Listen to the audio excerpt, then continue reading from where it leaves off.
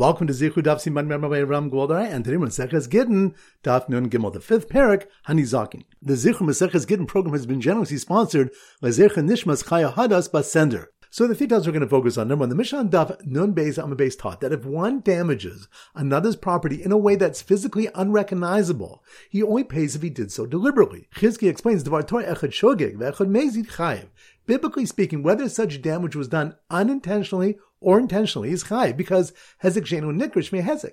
Damage which is unrecognizable is considered true damage. The Rabbanan exempted an unintentional damager, kedei sheyodio, so that he'll inform the owner that his food is prohibited. If it would be chayiv, he may hesitate to inform the owner, causing him to eat prohibited food. One who damaged deliberately, however, will certainly inform the owner, even if he must pay, because his entire purpose is to harm him, which is only effective if he informs him. Rabbi Yochanan disagrees. Dvar Torah echad shogeg ve'echad mezid pater. Biblically speaking, whether such damage was done unintentionally or intentionally, he's pater because hezek she'einu nikar losh mehezek, unrecognizable damage, is not considered genuine damage. The Rabban penalized one who intentionally damages way, so that everyone should not go and be matame his friends tahor foods, and say, I'm pater. Point number two, Rav Papa challenged Chizkiah from a Mishnah. Gazel matbea v'nipsal, one who stole a coin and it was disqualified for use by the government.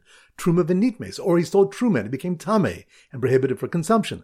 Chametz v'avar lava pesach, or he stole chametz and pesach passed. Omer l'har sholcha l'fanocha, the thief may return the item and say, what is yours is before you and returned, and it's not chayiv for its loss in value.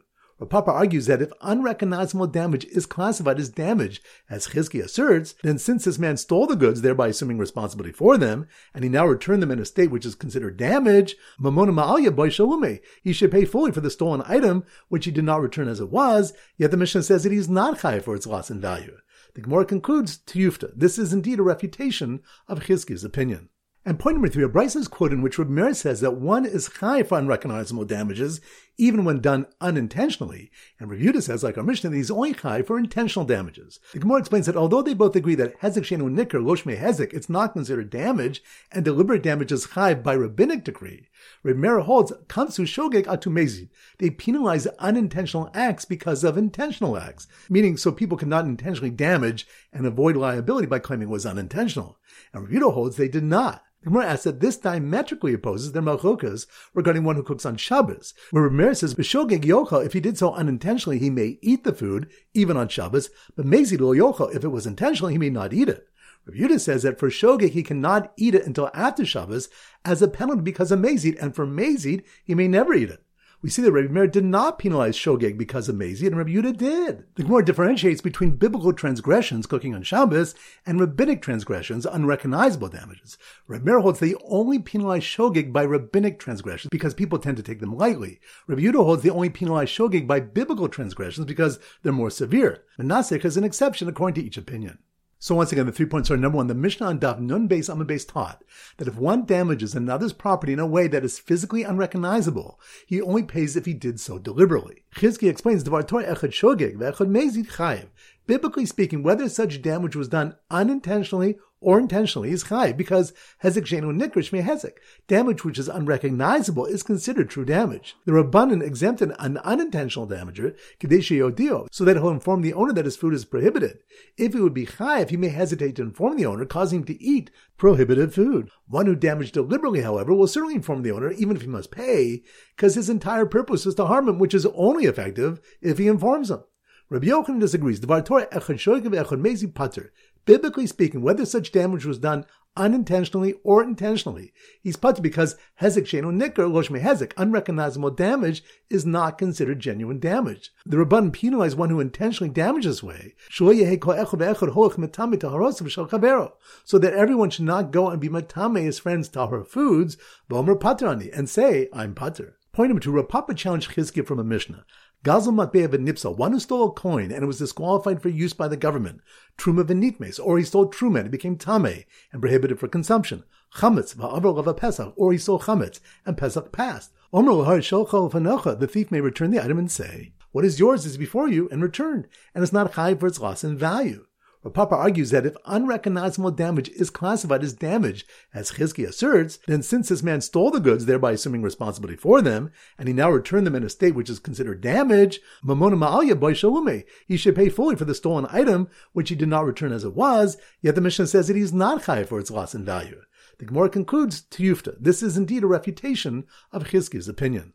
And point number 3, a Braisa's quote in which Reb Meir says that one is chayav for unrecognizable damages, even when done unintentionally. And Reb Yehuda says, like our Mishnah, that he's only chayav for intentional damages. The Gemara explains that although they both agree that hezek sheinu nikr, loshmei hezek, it's not considered damage, and deliberate damage is chayav by rabbinic decree, Reb Meir holds, kamsu shogeg atu mezid.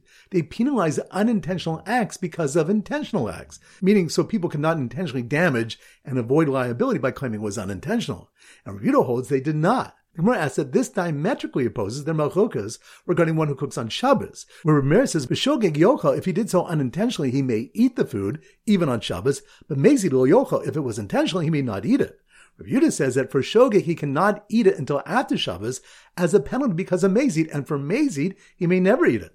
We see that Reb Meir did not penalize shogeg because of mezid, and Reb Yehuda did. The Gemara differentiates between biblical transgressions, cooking on Shabbos, and rabbinic transgressions, unrecognizable damages. Reb Meir holds they only penalize shogeg by rabbinic transgressions because people tend to take them lightly. Reb Yehuda holds they only penalize shogeg by biblical transgressions because they're more severe. Menasech is an exception according to each opinion. Alright, so now we go to Simon Daf Nun Gimel, and our standard simon is a Nigerian prince.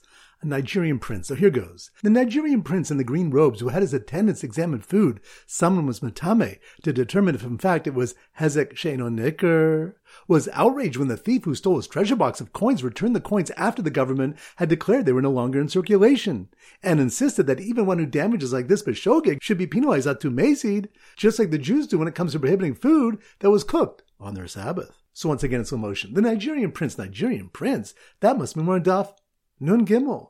The Nigerian prince in the green robes who had his attendants examine food someone was matame to determine if in fact it was hezek sheino nikr, which reminds us, the Gemara brings malchokes about hezek sheino nikr, damage which isn't recognizable. Chizki holds that one is chayv mid'oraisa for it, but the rabbis exempted an unintentional damager kadeshi yodio, so that he'll inform the owner that his food is prohibited. If he would be chayv, he may hesitate to inform the owner, causing him to eat the prohibited food.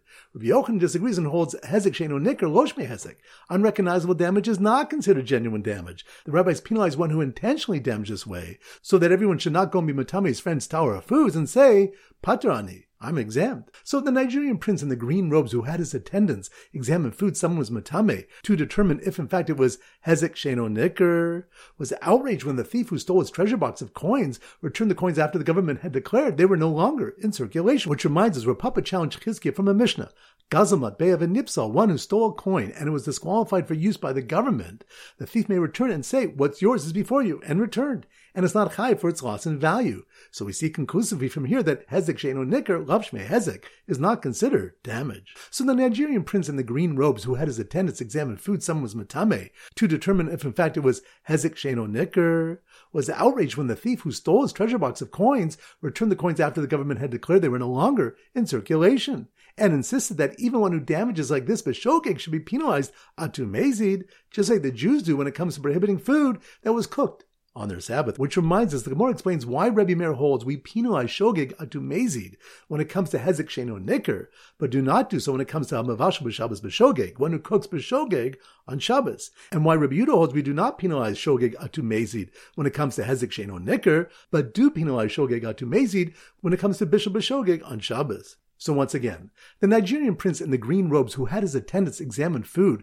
someone was matame to determine if in fact it was hezek sheino nikr, was outraged when the thief who stole his treasure box of coins returned the coins after the government had declared they were no longer in circulation, and insisted that even one who damages like this b'shogeg should be penalized atu mezid, just like the Jews do when it comes to prohibiting food that was cooked on their Sabbath. Alright, so now it's time for a 4-blah-back chazara. Daf Mem Tes. So the simon Daf Mem Tes is meat, and we often use a butcher in the simon. So here goes. The butcher, that must mean we're on Daf Mem Tes, meat, butcher.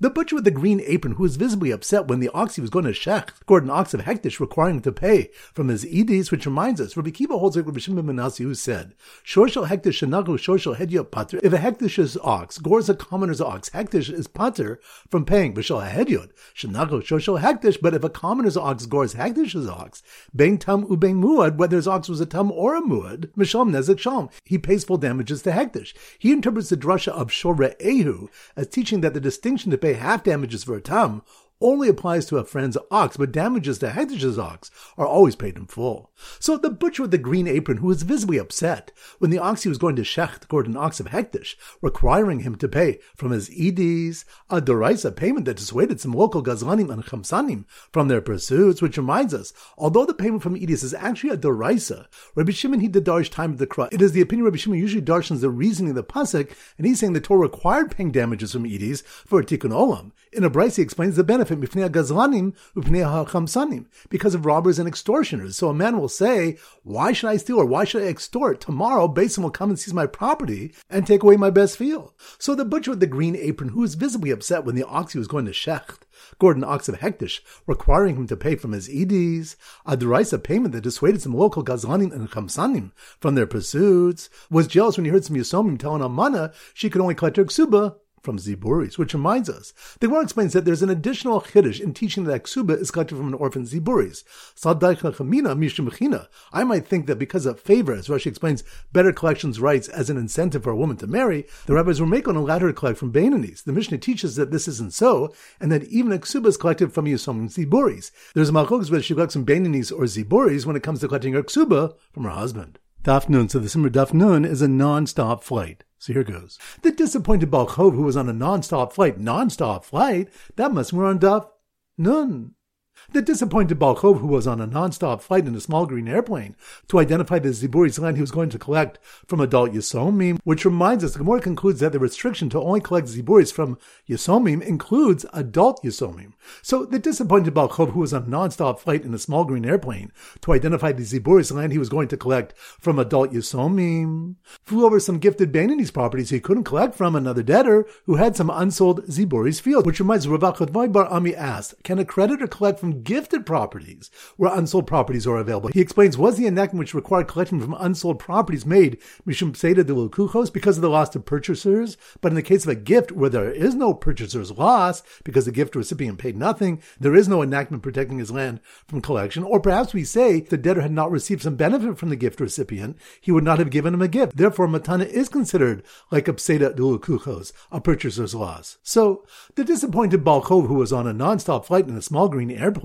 to identify the Ziburi's land he was going to collect from adult Yisomim flew over some gifted Bainani's properties he couldn't collect from another debtor who had some unsold Ziburi's fields, and noticed a buyer of a stolen field down below collect compensation from the seller for the produce that was seized after his purchase, which reminds us, the Mishnah Daf Memches Amabes taught that although a buyer whose purchased land was later discovered to have been stolen by the seller may collect the purchase price from properties which the seller had subsequently sold, produce which grew in the field after the purchase can only be collected from the seller's own property. Two explanations are given here. Ula said in the name of Reish Lakish, Lefisha en Kesubim, because they're not written in the original purchase contract.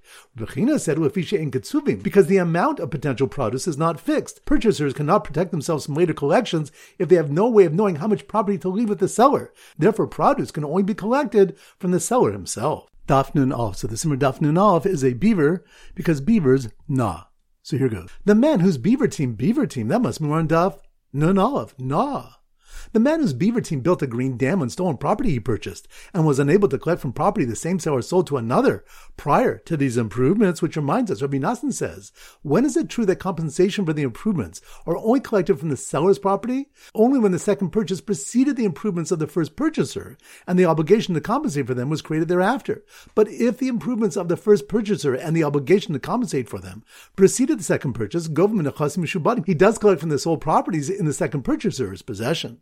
So, the man whose beaver team built a green dam on stolen property he purchased and was unable to collect from property the same seller sold to another prior to these improvements had to swear when he denied finding two beaver pelt purses tied together and said he found only one, which reminds us, the Gemara explains the distinction between a case where one is accused of finding two purses tied together and he claims he found only one purse, and one accused of finding two oxen tied together and claiming he found only one. So the man whose beaver team built a green dam on his own property he purchased and was unable to collect from property the same seller sold to another prior to these improvements had to swear when he denied finding 2 beaver pelt purses tied together and said he found only one, but did not have to swear when he was modeh b'miktzas and told his accuser, a mana of your father's was in my possession and I paid him half of it. Which reminds us, the Gemara brings a machlokas whether the rationale why one must swear in a case of modeh b'miktzas, that it's presumed that a person is not brazen enough to completely deny his debt to his creditor's face, applies in a case when one is modeh b'miktzas to the creditor's son. Rabbi Elazar ben Yaakov holds that a person is also not brazen enough to deny the whole claim to the son and therefore must swear, whereas the Chamim hold he would be brazen enough, and therefore partial admission is likened to him being Meishiv Aveda, returning a lost object. Daf Nun Beis. So the Simmer Daf Nun Beis is a newbie to Yiddishkeit. So here goes. The newbie to Yiddishkeit, that must mean we're on Daf Nun Beis.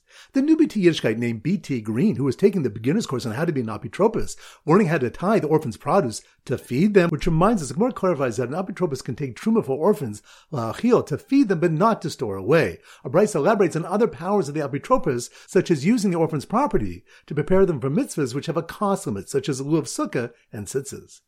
So the newbie to Yiddishkeit named B.T. Green, who was taking the beginner's course on how to be an apotropos, learning how to tie the orphan's produce to feed them, saw the instructor had drawn an equal sign to teach that property of orphans is like hektish when it comes to sales, which reminds the Gemara discusses the moment of acquisition and purchases involving orphans. Produce which was drawn through Mashiach from orphan's possession to acquire before payment. If a later increase in value, the orphans can retract based on the statement of Rab Chanilai Bar Idi in the name of Shmuel, Nichse Yesomim Harihen Kehektish. Property of orphans is like hektish and is only acquired with money and not mashicha, drawing close.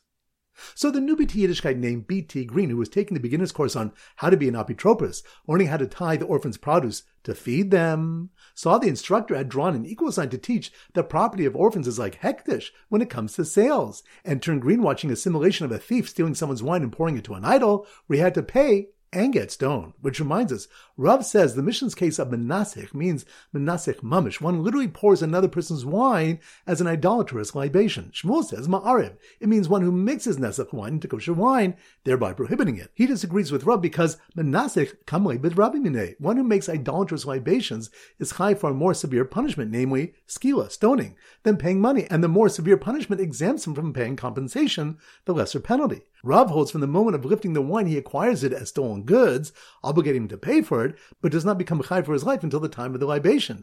Because the monetary obligation preceded the libation, it is not exempted by the greater penalty. Alright, so now it's time to conclude with our pop quiz of 10 questions. Number 1. Which daf do is when we penalize shogeg atu mezid regarding hezek shenu nikr and bishul b'shabbos b'shogeg? That's on daf Nun Gimel. Good. Number 2. Which daf do is about the case of one being menasech, someone else's wine, and if it's a case of kimle b'd rabbi minei, that's on daf Nun Beis. Good. Number 3. Which daf do we have machokas if b'demazik shaminin or b'denizak shaminin? That's on daf Memches. Good. Number 4. Which daf do we learn about the Yisrael Mumar who sold himself to cannibals and how Reish Lakish killed them out? That's on daf Mem Zayin. Good. Number 5. Which daf do we have machokas whether the rationale behind having to swear in a case of modeh b'miktzas applies when being modeh to the Baal Chov's son? That's on daf Nanov. Good. Number 6. Which daf do we have machokas whether hezek shenu nikr is a deraisa? That's on daf